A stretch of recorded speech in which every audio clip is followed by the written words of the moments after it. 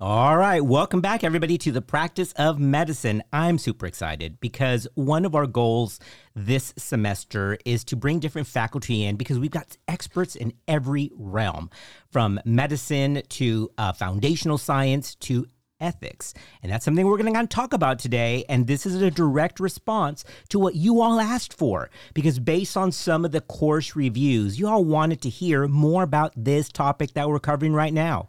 So in this episode, because we listened to you, we are doing cultural competency, and we have a true expert in the field. So I have Joelle Robertson Preidler. All right, she's here with us. Joelle, say hi and tell us a little bit about you. Hey, I'm Joelle. I got a PhD in biomedical ethics. I do clinical ethics at Houston Methodist Hospital, and also a lot of research and education in ethics and clinical care. My goodness. Thank goodness for the ethics folks, because as we always say, look, I'm just a simple gynecologist, Joelle.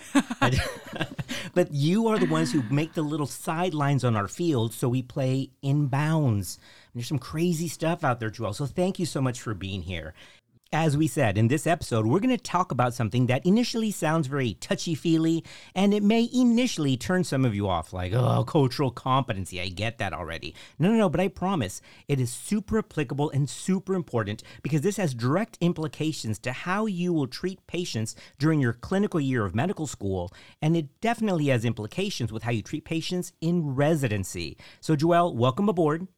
Yes, thank you. Let's get into cultural competency now.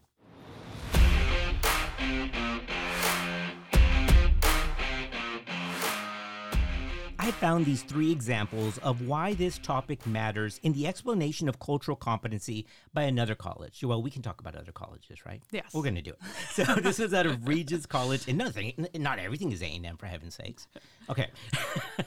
This explanation of cultural competency by Regis College, that's actually a college in Massachusetts. But listen to these three clinical scenarios that Joelle's going to talk to you about, and you'll see quickly how important this is and why this matters.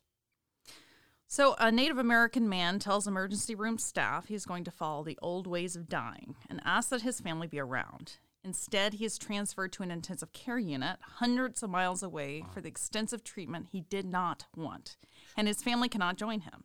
He dies 2 weeks later after being resuscitated twice, and his wife is the only family member with him. My goodness. Or listen to this one. A Chinese patient is admitted to the ICU after heart surgery and asks the medical staff to allow his wife to cook a therapeutic meal for him that contains special herbs that only his wife knew how to make. His nurses did not understand that initial request, after which he stopped asking because he was afraid of how they might view him and interpret his request.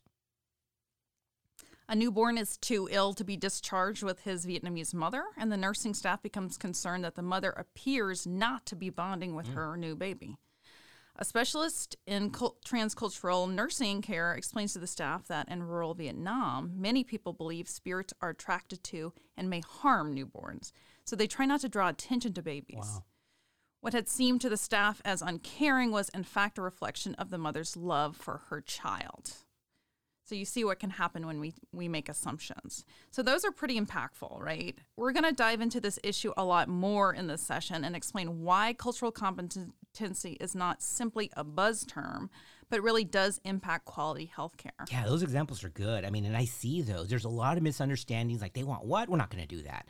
And meaning to do well, trying to be a patient advocate, we can actually not be patient advocates. It's crazy.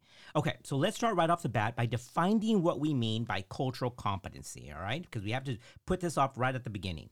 Well, there's a lot of touchy-feely words out there that are going around, not just in medicine, but of course in our current culture. But these words in medicine actually do mean something. Cultural competency, turns out, means a lot.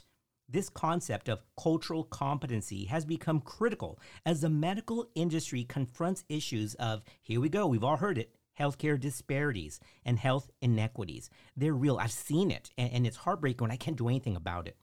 The data indicate that ethnic minorities tend to face more social determinants of health and poor health outcomes. Cultural competency may be a way to help bridge this gap by better understanding our patients' needs and their barriers to care. And what's important to them too, right? Yeah, for sure. So what is cultural competence? So many definitions of cultural competence have been put forward, but probably the most widely accepted is the following. All right. Okay. Cultural and linguistic competence is a set of congruent behaviors, knowledge, attitudes, and policies that come together in a system, organization, or among professionals that enables effective work in cross-cultural situations. Boy, see, that's when you know an academician wrote that, right? When you can't even say all the words. I mean, but the truth is, so you're like, okay, you're going to have to replay that one. I get it. Just go back to the 5 seconds. But those are like big spoonfuls of info Yes. there. So let's tell you what, let's break up those into simple little terms and hang in there, guys. Don't fast forward anything because this really does mean something. So let's start just by that word culture. We all say it all the time. What's our culture? But what does that mean? Well, according to the true published data, culture refers to integrated patterns of human behavior that includes things like our language, our thoughts, our actions, customs, our beliefs, and institutions that are based on our racial, ethnic, or social, or even religious groups. What else, Joelle? If we look at this term competence, this implies having the capacity to function effectively as an individual or an organization within the context of the cultural beliefs, practices, and needs presented by patients and their communities. So cultural competence in healthcare combines the tenets of patient family-centered care with an understanding of the social and cultural influences that affect the quality of medical services and treatment. Yeah, that's good. We're going to get into all of this and what this really means. And I'm going to give you some examples of stuff just from being on the wards that you hear and you're like, ooh, that was kind of embarrassing because if somebody didn't catch that and how things can be misconstrued. I know you guys have seen that. And if you haven't, you will. Cultural competence is widely seen as one of the foundational pillars for reducing these healthcare disparities that we've already talked about. It all has to do with being culturally sensitive and giving unbiased quality care. That's all we all want to do. We don't want to hurt anybody or hurt anybody's feelings, but the way that we do that is understand where they come from. And no, this isn't just a medical school curriculum item. This is actually something of national attention, guys. The Office of Minority Health, which is part of the Department of Health and Human Services, actually has established national standards for culturally and linguistically appropriate services in health and human services. Listen, this is called the National Class Standards. That's CLAS. That's culturally and linguistically appropriate services. These are to provide a blueprint to improve and implement cultural competency in medicine across the U.S., not just at Texas A&M School of Medicine. Plus, this is also part of AAMC's directive to better train future healthcare providers. The Accreditation Council for Graduate Medical Education has identified the importance of addressing cultural diversity as part of its professional competency. And the Alliance of Continuing Medical Education also devotes lectures at its national annual conference to cultural competency. In addition, some states have also established legislature requiring or strongly recommending cultural competency training for physicians as part of their licensure requirements. So let me just tell you something, General, right now. As a practicing physician for the state of Texas, this is part of my licensing requirement. I've got to take like a little class, a CME course, or something that shows that I've been trained on this, or I don't get to practice. And I don't know if you all heard what she said, but Accreditation Council for Graduate Medical Education. You know what that is? Those are the people who grant you residency. Those are the people who let you graduate from your training. So this isn't just medical school. This will follow you through your residency years and then in your Texas or wherever you are, your state licensure. So let's hang in there for just a moment because we talked about this already, but it's an important point. For medical students, which is, again, the target of this podcast, this is part of AAMC. That's the governing board that directs your medical school curriculum. Cultural competency is actually one of AAMC's core competencies that they look for in entering medical students and in medical students throughout the curriculum. You may want to remember that. This is directly out of the AAMC Medical Student Competency Guideline. Here's what they say, Joel. Listen to this. The entering medical student is expected to have the following: demonstrate knowledge of socio-cultural factors that affect interactions and behaviors, show an appreciation and respect for multiple dimensions of diversity, recognize and act on the obligation to inform one's own judgment, engage diverse and competing perspectives as a resource for learning, citizenship, and work. The students should recognize and appropriately address bias in themselves and others, and they should interact effectively with people from diverse backgrounds. Whew, that's good stuff. Well, this is exactly why we are discussing this issue right now. Yeah.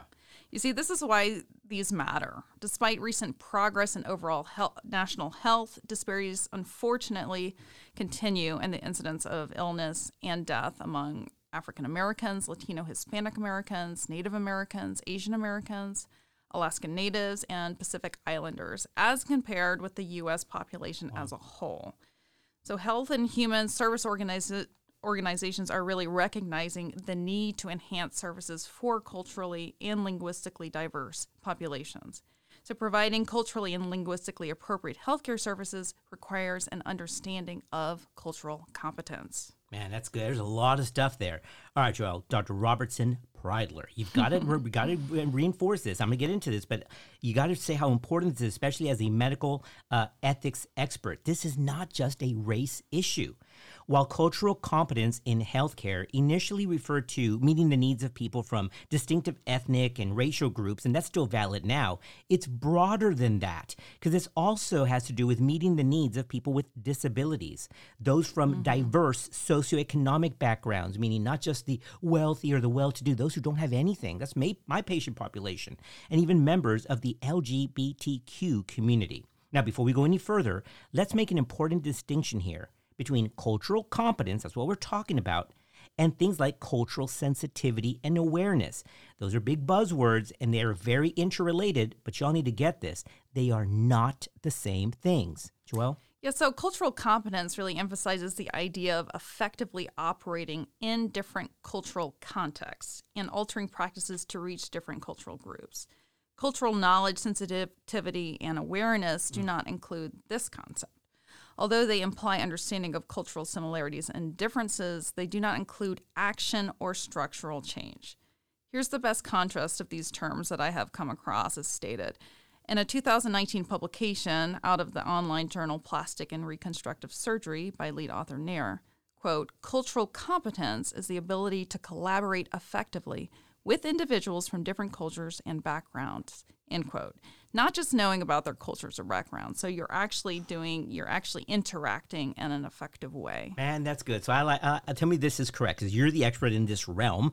I view like cultural awareness as the knowledge, and then cultural competency as that knowledge into action, or actual the EQ, if you will, of the provider, right? I mean, I can know something on paper, but to actually relate to somebody is something else. Right. Yeah, it's not just an intellectual activity. Okay, You're dealing with it. real people and appreciating their differences. Oh, I like it. All right, guys. So we've just covered, remember the format of this course. We kind of do the what are we talking about? And then we move into the why. Why does it matter? Well, we've just discussed what cultural competency is. I mean, literally, like we defined it. And now we're going to get into the why this matters. I mean, why should you care? Why should I care? Well, we can boil this down to a very simple statement. We can do better for our patients. I mean, think about it. What if this is your mother, your daughter, your wife, you, for heaven's sakes? I mean, put yourself in the patient's position. Joelle, be honest. Sometimes it's frustrating. I get that. But it's not about us. It's about them. And I have to remind myself, to be honest, every single day. The goal of cultural competency in healthcare settings is to reduce this racial, this economic, this ethnic, and these social disparities when meeting a community's healthcare needs. I mean, it really is heartbreaking. Based on published data, okay, remember this, guys, cultural competence significantly benefits healthcare organizations and patients alike. It's a win-win. It results in more patient participation and engagement. I mean, my goodness, if they're viewed as human, treated as people, they're going to come back. It's incredible. How complicated is that, Joelle? It's super easy. Yeah, people know when you care. That's it. You can't fake caring. I love it. Fostering respect and improved understanding also is pivotal here in patient care that's of quality care. Now, we can lead to these following things by implementing cultural competence, all right? So cultural competence leads to these things. You may want to remember these. Increased patient safety, reduced inefficiencies, reduced care disparities, and it actually decreases costs. Okay, so all of that reflects the textbook definitions and explanations of what cultural competency means and does. But what does this mean for us at the bedside? What does this mean for us as healthcare providers? Cultural competence in healthcare means delivering effective, quality care to patients who have diverse beliefs, attitudes, values, and behaviors. This practice requires systems that can personalize healthcare according to cultural and linguistic differences. It also requires understanding the potential impact that cultural differences can have on healthcare delivery. So I think that the American Nurses Association states it very well. Yes, we can learn a lot from other organizations outside of our physician groups. Oh, I know. It's always about what do medical people say, right? Right. You forget there's other organizations as well. All right, Absolutely. tell us what they say. We need to hear from the nurses. Okay.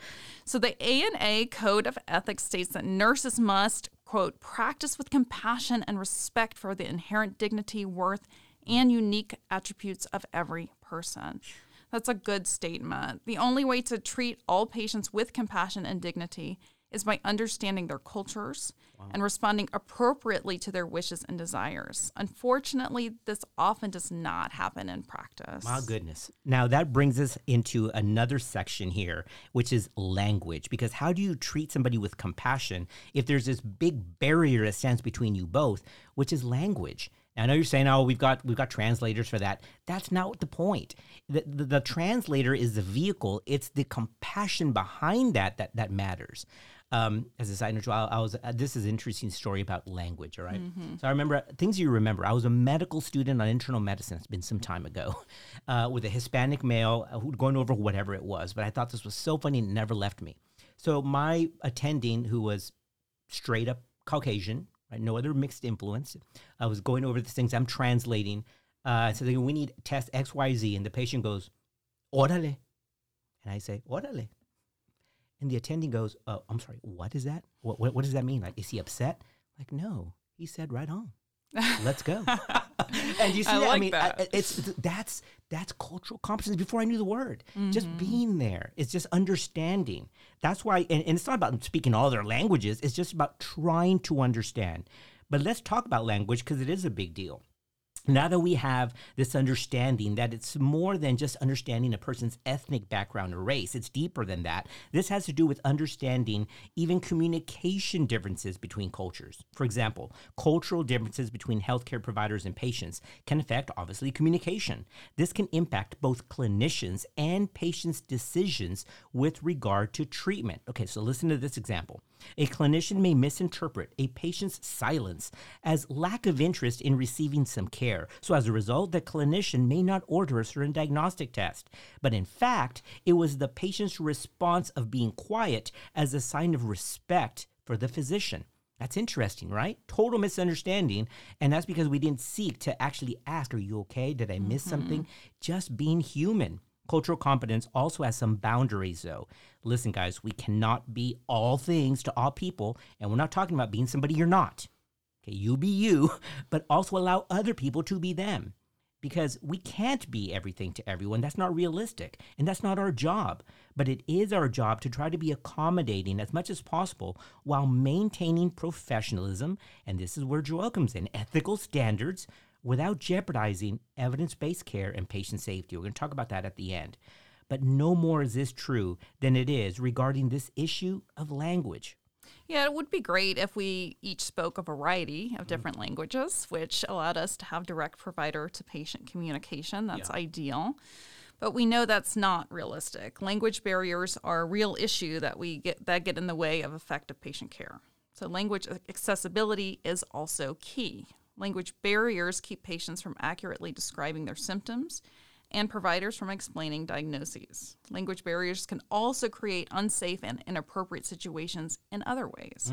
For instance, clinicians may rely on children to serve as interpreters, putting young people in the position of telling a parent they have cancer. Gosh. Oh my gosh, that's something else that's a good podcast. Other topic. I've seen it done. These poor kids. This is hard. Yeah, Plus, that's a lot of pressure. I do gynecology. How am I going to ask a child? Can you ask your mom if she's had gonorrhea or chlamydia or syphilis? Right, not it's appropriate. Weird. All right. Yeah. So you see how this goes. You see how deep. I mean, it's a lot of tentacles in this thing for cultural competence. So Absolutely. As we get ready to end this episode, let's talk now about how to actually put this stuff that we've talked about, language and understanding other people's cultures, how do we put this in action? In other words, what do we do with this? Well, to put cultural competency into action healthcare organizations, including medical school and students, that's you guys, and residency, that's where you're going to be, need to build into their work culture and into their environment this accepting thing of cultural competence. It's good to help hold training events and launch educational activities like, Joel, I'm proud of this, like what we're doing right now. Right. Yeah, demonstrate culturally competent practices, Yep. cultivate cross-cultural awareness and communication, maintain a diverse workforce. And here's also another important disclosure, though. This concept of cultural competency is not in isolation, and it's not perfect when it's alone. It's not meant to be alone. Mm-hmm. This has to be integrated with two big things, guys. Cultural humility. Cultural humility is understanding that we have our own biases and our own issues. And once we take a reflection and an inventory of that towards others, we can combine that cultural humility with cultural competency, and that's how we win. But remember, this all has to be done with one other crucial factor. Tell us, Joelle.